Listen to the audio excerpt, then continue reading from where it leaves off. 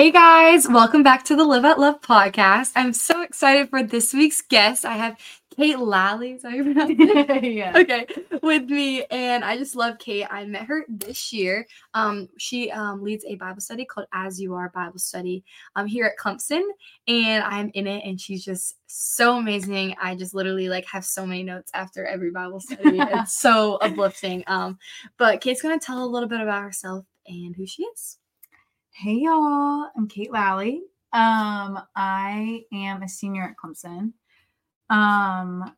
but have had the privilege of knowing Liv. But pretty much I lead As You Are Bible Study with someone else named Catherine Ann, who's amazing. But I think what the Lord has been teaching me is that our purpose on here or on earth is for people to learn that he's enjoyable. And so that's kind of my main thing. I love the Lord so much and I enjoy the Lord and everything that I do. And that's only by the power of the Holy Spirit. And so I think that's just why I love As You Are, but why I just love to just love on girls and let people love me. Because that is the goal. I want people to know that he's enjoyable and that he's loving and that he is fun. God is fun. He's cool too. Yeah, that's all about me. I love it. I love Jesus. Go Jesus. Yay, God. Will you tell us a little more about As You Are, maybe how you got started with all that with Clemson and all? Yeah. So I went to this place called Legacy School of Discipleship. When I was going into my freshman year. And I felt like I learned all these things and the Lord had stripped me. And a lot of people would leave and go lead Bible studies or go, I don't know, take on all these ministries. And I just felt like the Lord wanted me to be hidden in the sense where he wanted to continue to work things out in my heart and continue to refine me and strip me.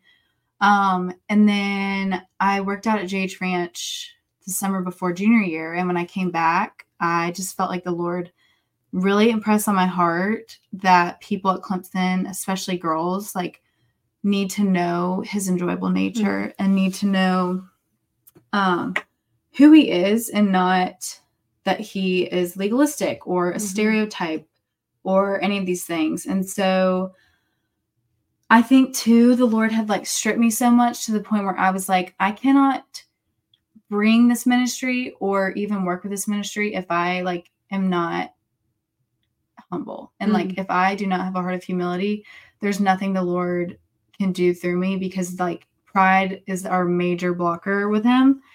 And so I'm so thankful that he waited for me to reach out to As You Are. Yeah. When I did, because I needed years to work through my pride and work through things and let go of things. And so I called the girls As You Are, and it was kind of a 6-month process. But the cool part about it was the whole time, every day, I had just given it to the Lord again and again and again.